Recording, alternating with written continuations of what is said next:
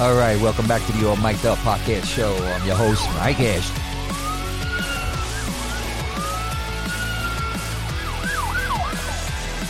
Episode 6. Continuation from Episode 5, Police Reform. But I promise I won't be as aggravated and agitated as I was in Episode 5. How do we keep the bad guys and those racist pricks from getting on the job? Get them before they even make it to the academy. How do we do that? Extensive, hardcore background investigation done by not police officers, no cops, local department, but the FBI. Professionals can figure out the details. Maybe privatize it. All these retired FBI agents with the extensive background and profiling experience, they know how to weed out the bullshitters. I tell you what, they had FBI agents back in the early 90s. I probably would never made it on the job. I'm almost positive I never would have made it. Like I said in Episode 5, with the politicians, they need to stay the hell out of it.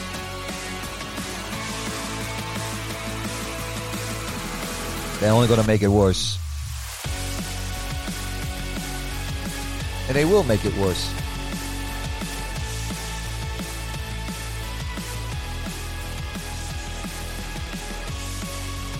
I said that you have to raise the age to 25. That you have to do. You have to do. Raise the age to 25 to become a police officer. And start from the bottom, work yourself up. You got to age out in law enforcement. 55 and older. 55 and older. You can't go out in the street anymore. Unless you're a supervisor. But you can't go out there doing the job anymore. 55 and older, no way. Retire in law enforcement. 60.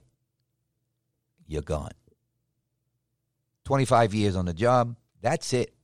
You're gone. No more. Same should be for your politicians. But that's another topic with the politicians, because I believe in term limits. I shouldn't deal with politicians when I was in my 20s and they're still around. Fuck that shit.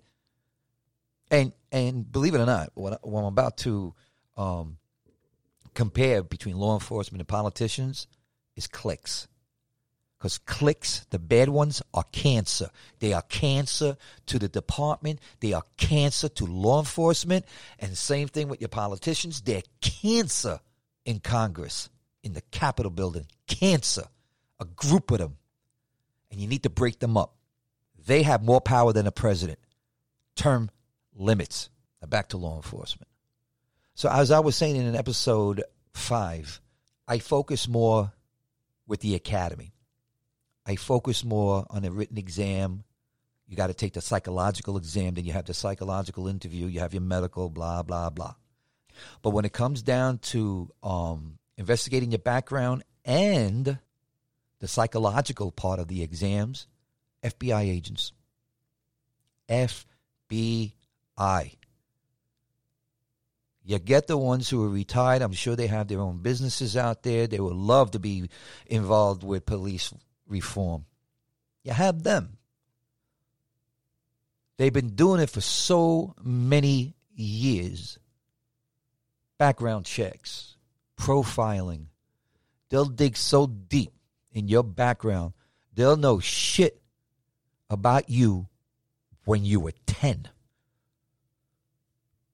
They will know if you even shot a spitball at your teacher in 3rd grade. They can find out anything and everything. And what you do is you deter. When you have potential candidates to become police officers, you want to deter. But you want them to think twice When I say them, I'm talking about the bad guys that want to get on the job and the racist fucks that hide it. And they get on the job. Start from the bottom, work yourself up. And that's the problem here, because you're getting them on the job. You're getting them because they get in the academy, you know, they go with the program.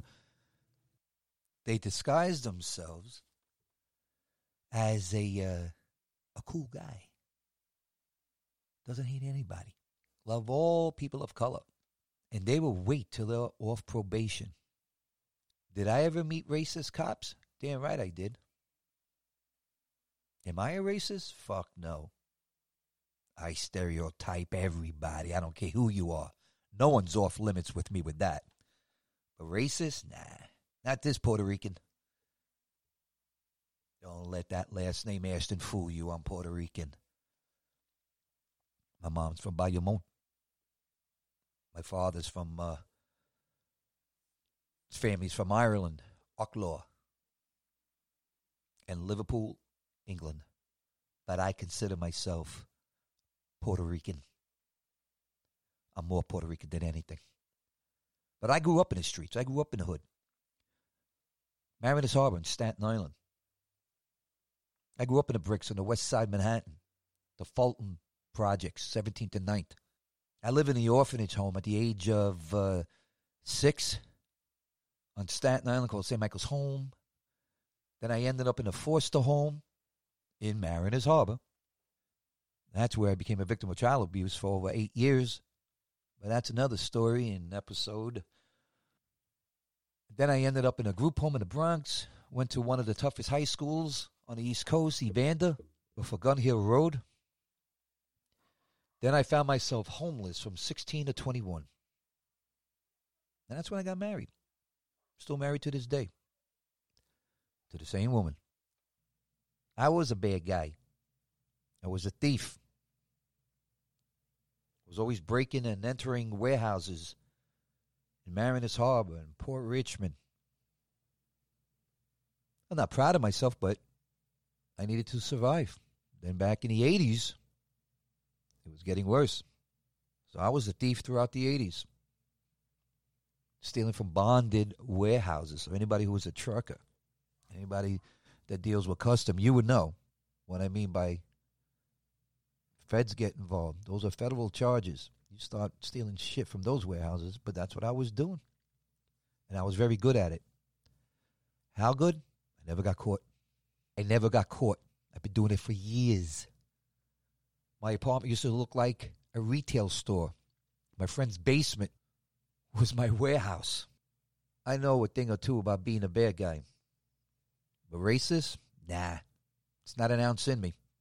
Not an ounce. When I was a little boy, I remember asking my mother, now she can hardly speak English, when we would be playing in the courtyard, and if I saw any black other kids, I don't know if they were black. I know they were just a different color than, my skin. And I got our skin color, I got that Puerto Rican skin. But we didn't see color. So when I asked my mother, like, how come he's brown, dark brown, or what? She would tell me they're around the sun too long. That was good enough for me. It made sense. You got dark from tan. That's what I grew up with. And the orphanage home was mixed. It was all mixed. But we didn't see color. I just saw other kids who didn't have a mom and a dad living in the orphanage home. We didn't see color. I got contaminated when I ended up in a foster home in Mariners Harbor. Back in the day, I grew up hearing colored people, but, they were just shooting out the N-word all over the place. But as I was getting older, 11, 12, and 13, you start listening to the other kids in the neighborhood, and everything was either spics, nigger this, nigger that, spics, Jew beggars. And I'm like, what the fuck is all this about? I didn't know what that was about. I didn't know, what all that meant. And I never asked. But I never, it just didn't seem right. And I was young. But when I reached 14 and 15 years old, then I understood. And did I talk like that? Yeah. Did I mean it? No. It was just to fit in the neighborhood. When I ended up in a group home, even though I'm half Puerto Rican, I wasn't accepted for a while, man, because it was all blacks and Puerto Ricans, man. It's in the Bronx. It was a tough group home. So I started learning a lot of shit as far as when race came into play. Because it would happen to me. Because I was white in their eyes. They didn't accept that I was Puerto Rican. Not until I had to make a move. Pressed by my counselors because they were breaking in my room. They were stealing shit from me. I had to defend myself. I got into this big fight when I found out who the thief was. It was a nasty-ass fight. It was more like one-sided for somebody who talked a lot of shit. It was my first real ass-kicking fight. And I won with the help of a broomstick. And I'll leave that story for another time. But I'm making a point here, so I don't want you to think I'm drifting away from law enforcement and how the hell did I talk about my life growing up. But it all has to do with race. So when I got on a job in the academy, were any of them that I shared the academy with for 6 months, did I pick out the racist ones? I was really more concerned of making it through the academy. I kept my fucking mouth shut. I did what I had to do to survive the 6 months. But I hung out with a great bunch of guys that we carpooled on Staten Island. Great guys. Really were. But I paid attention. I paid attention to what was around me. I paid attention when I got on a job. I was paying attention now, me being a rookie, but I wasn't just a typical rookie. I was a 31-year-old rookie. Been there and done that. I was a bad guy who now turned good guy from the streets. And even though I was wearing a shield, I always respected the streets. I always respected the streets. I never joined any gangs, so I didn't become a banger or anything like that shit. They didn't call bangers back then. My rookie year at the Port Authority bus terminal, I had Midtown, 42nd Street. We had from 42nd Street to 39th Street, from 10th Avenue to 8th Avenue. And then we had 7 stories inside the bus terminal, North Wing and the South Wing. I got there, it was the tail end when it was really, really bad. You can Google the Port Authority bus terminal back in the 70s and the 80s. It was really, really bad. But my point was this. I was back into my environment. It was mixed. A lot of bad guys. A lot of color. Yeah, you also had the Latin Kings that made their home there. So I was comfortable. But I was trying to get used to being the good guy. But anybody that I locked up, anybody that I stopped, if I did a subject stop, if I did a vehicle stop, I didn't see color. Never saw color. I give you respect. I'm very professional. I go with the flow. I didn't have to lock everybody up. And I didn't. I used my judgment. I used common sense. That's it. Common sense. In my episode 5, I talked about common sense. And that's what lacks now in these days. It was lacking even when I was a cop, but it's worse now with basic common sense. 75% of the job. Any cop would, old timers, they would tell you that. Not every cop, because I didn't know if they're teaching that in any other academy, but in my academy, that's what the instructors, they always told us. 75% of the job is common sense. Use it. But I had the advantage. I had an advantage against most of the my classmates and most of the cops that I worked with. I was from the streets. I was a bad guy.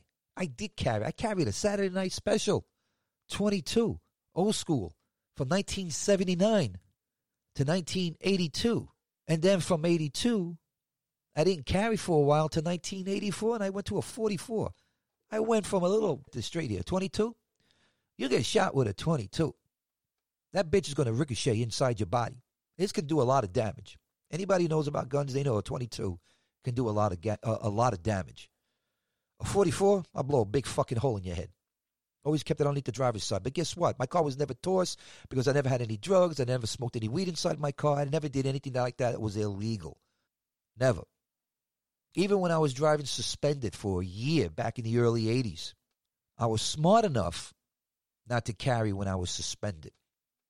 So if I got pulled over, it would be nothing but a summons back then till they changed the law, especially in New York. Wait, you have a suspended license? They call that a 511. If you don't have any ID on you or you're out of state, you're going to jail for a suspended license. Now, that was back then. I didn't always lock everybody up with suspended license. Hell no. Of all the cops that I dealt with throughout my career, the ones I got along with the most were all the guys that had shady backgrounds and they were never caught. We all knew each other.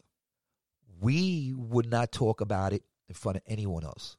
But when I would meet someone like me, oh my God, the conversations we would have. Now, I was a good cop. I wasn't a super cop. I wasn't the greatest cop in the world. But I did my job and I was fair. And I didn't have one personality. If I pulled over someone that was like my parents, I would talk as if I was their son. If I pulled over grandma and grandpa, I would sound like a grandson. If I pulled over someone that was close to my age, I talked to them like a brother or a sister. And when I pulled the bangers over, as soon as I opened up my mouth, I got respect. I expected the same respect back. And I got it in return. Now, when you hear me before, and I was saying you keep the bad guys out, I'm more or less strictly more talking about the racist pricks. In episode 5, my point was this. You can't be from Mayberry, RFD. You can't be from these small towns where it's 98% all white. Pulling cars, now you're doing car stops and say you pull over a bunch of gangbangers. You don't know what to do. You don't know how to act. You don't know what to say, especially if you're a rookie. You're intimidated. Most of these kids that are on the job now are scared. No doubt in my mind, they are scared. Let's rid those potential racists from ever getting on the job. And that's why it all goes right back to extensive background investigation, and you privatize it, FBI. And I'll say it again, let the professionals deal with how to implement that. It's my opinion, and I said it last time, opinions are like assholes. Everybody has one. But I'm giving you a cop's point of view. I believe if you can get rid of that toxic shit from ever getting on the job, then you know what you're dealing with, what's on the job. I believe in being aged out. You do 20 years or 25 years. I'm old school. I did 20 years because I was in New York state pension, so we did 20. And we're grandfathered in. So after, I believe it was 2010, it went to 25 years. But I believe also of aging out. 25 years, that's it. You're gone. You got to be out. You can't make a career out of it. Go. If you got an issue with that, get another job. But in law enforcement, you can't have 55-year-olds and 60-year-olds, and I don't give a shit what condition you're in, and you think you're a badass and you're in shape and all that. No. The running and the chasing, and you leave it to the young guys that really want to do the job. That they're not there just for the pay, and they're not there for the pension and the benefits, the health benefits. They're there because they want to do the job. Now, yeah, the money's good, the money's great. Yeah, the salary, the pension, that's all awesome. Yeah, I'm not going to take that away. But when you become a cop, you want to be a cop, man, because that's what you really want to do your part. You want to do your share. You want to protect your community. You want to protect your state, your city, and like I said, your country. So 25 years of service is awesome. You retire, you look back and say, I had a great career.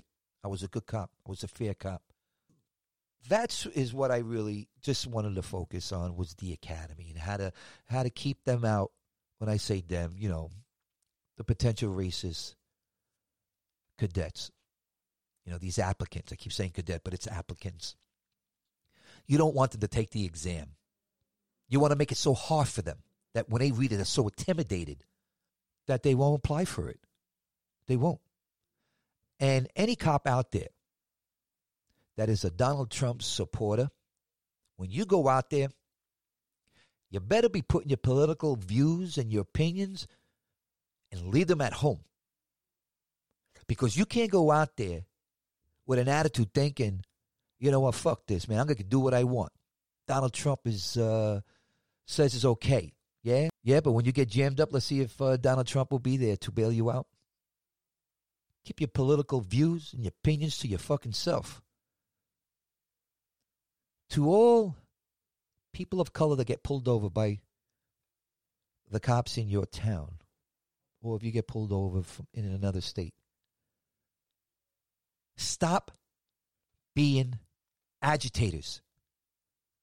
If the police officer asks you for your driver's license, registration, insurance, and he introduces himself as like me, how you doing, Officer Ashton, Port Authority, please. Can I see your driver's license, registration, officer? Can you tell me what I did wrong? Well, you know what you did wrong, but I'm going to tell you anyway, brother. You just blew that light over there.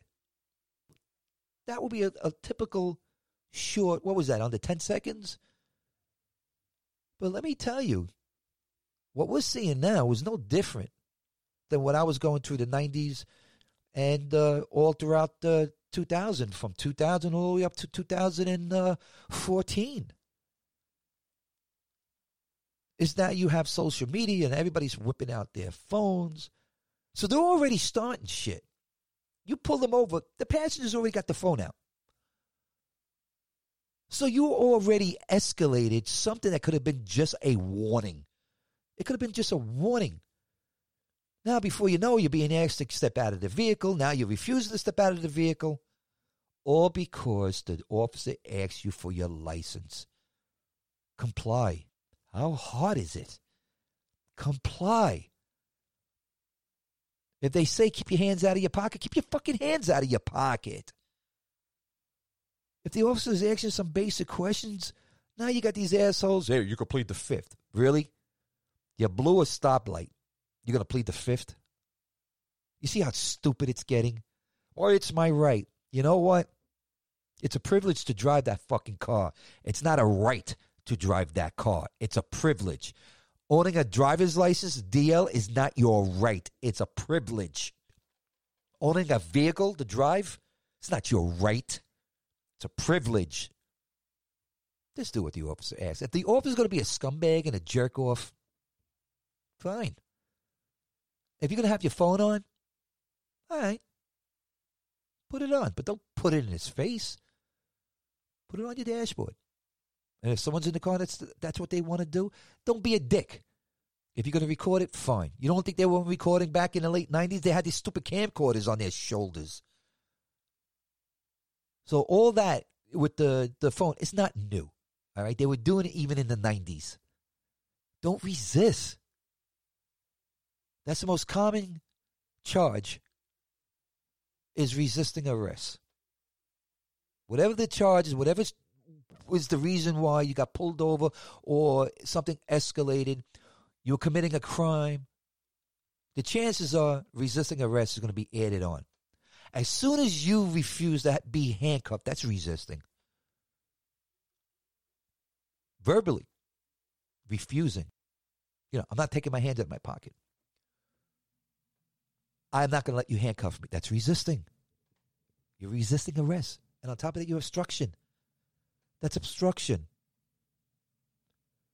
Me, when anybody was recording with their cameras, and even towards the end, back in 2008, 9, 10, 11, then, with their cell phone, I will give a warning. Or I lock your ass up for obstruction.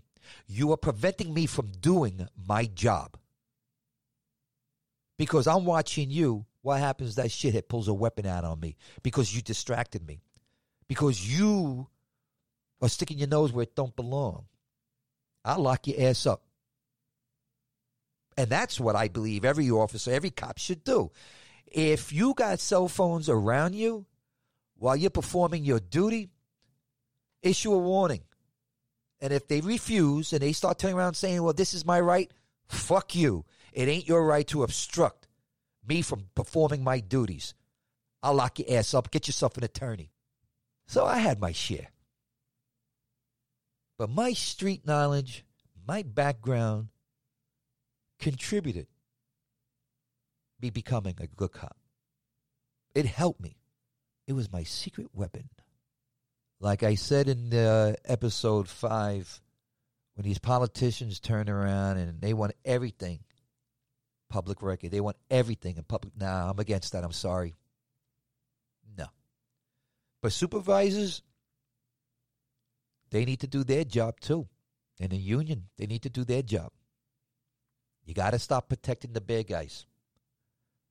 And I know some of these officers that end up losing their jobs, they end up having some real serious civilian complaints. And I get it. But I got a lot of civilian complaints. Most of them never showed up at the hearing. So they will close out, but still will be in my folder. And I said that last time. It will be in your folder. And that's bullshit, because if I get involved in a shooting, if I get involved with some serious shit, now you're going to have all those hacks reporters going to turn around and tear apart your life because you got 15 or 25 civilian complaints throughout your 20 years as a cop. And that's going to define, you're going to let these hacks define who you were or what kind of cop you are or what kind of cop you were because of one bad shooting or a good shooting. Doesn't have to be bad. So, no, I'm against that. I'm against that. Immunity, good cops have nothing to worry about. Only the bad ones. You're a bad cop, you're a bad cop. End of story. So that's all I wanted to do. I just wanted to stretch that to explain myself, actually. I just want to explain a little bit further about when it came to police reform, my opinion. And that's all this is just my opinion. So we start from the bottom up. If you don't want a racist cop, you got to get him from the beginning. Prevent them from taking the exam. Make it so hard for them. Make it so hard for them. And then, as time goes on, there's other ways to reform law enforcement. There's other ways. Evaluation should be, once a year, say for 5 years. And that includes supervisors. Supervisors need to be evaluated. No more hooks. This one got in the academy because he knew this one. This one became a sergeant because he knows that one. Those who got on because of political hooks, like the governor, a congressman, a senator, assemblyman, judge. You want to become a cop? Become a cop for the right reasons.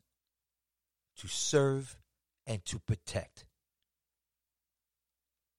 It's not that hard. On Broadway, Progress, Surplus Store, corner of People's Drive and 124th Street.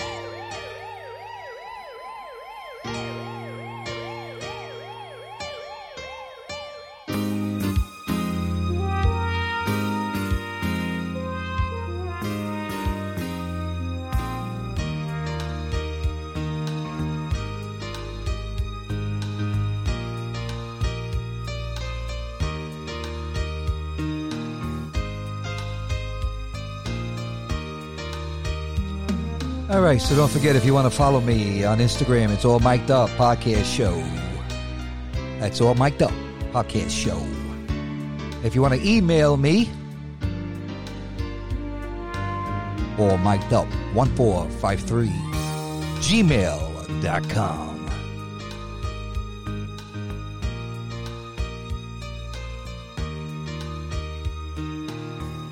This theme is from Hill Street Blues.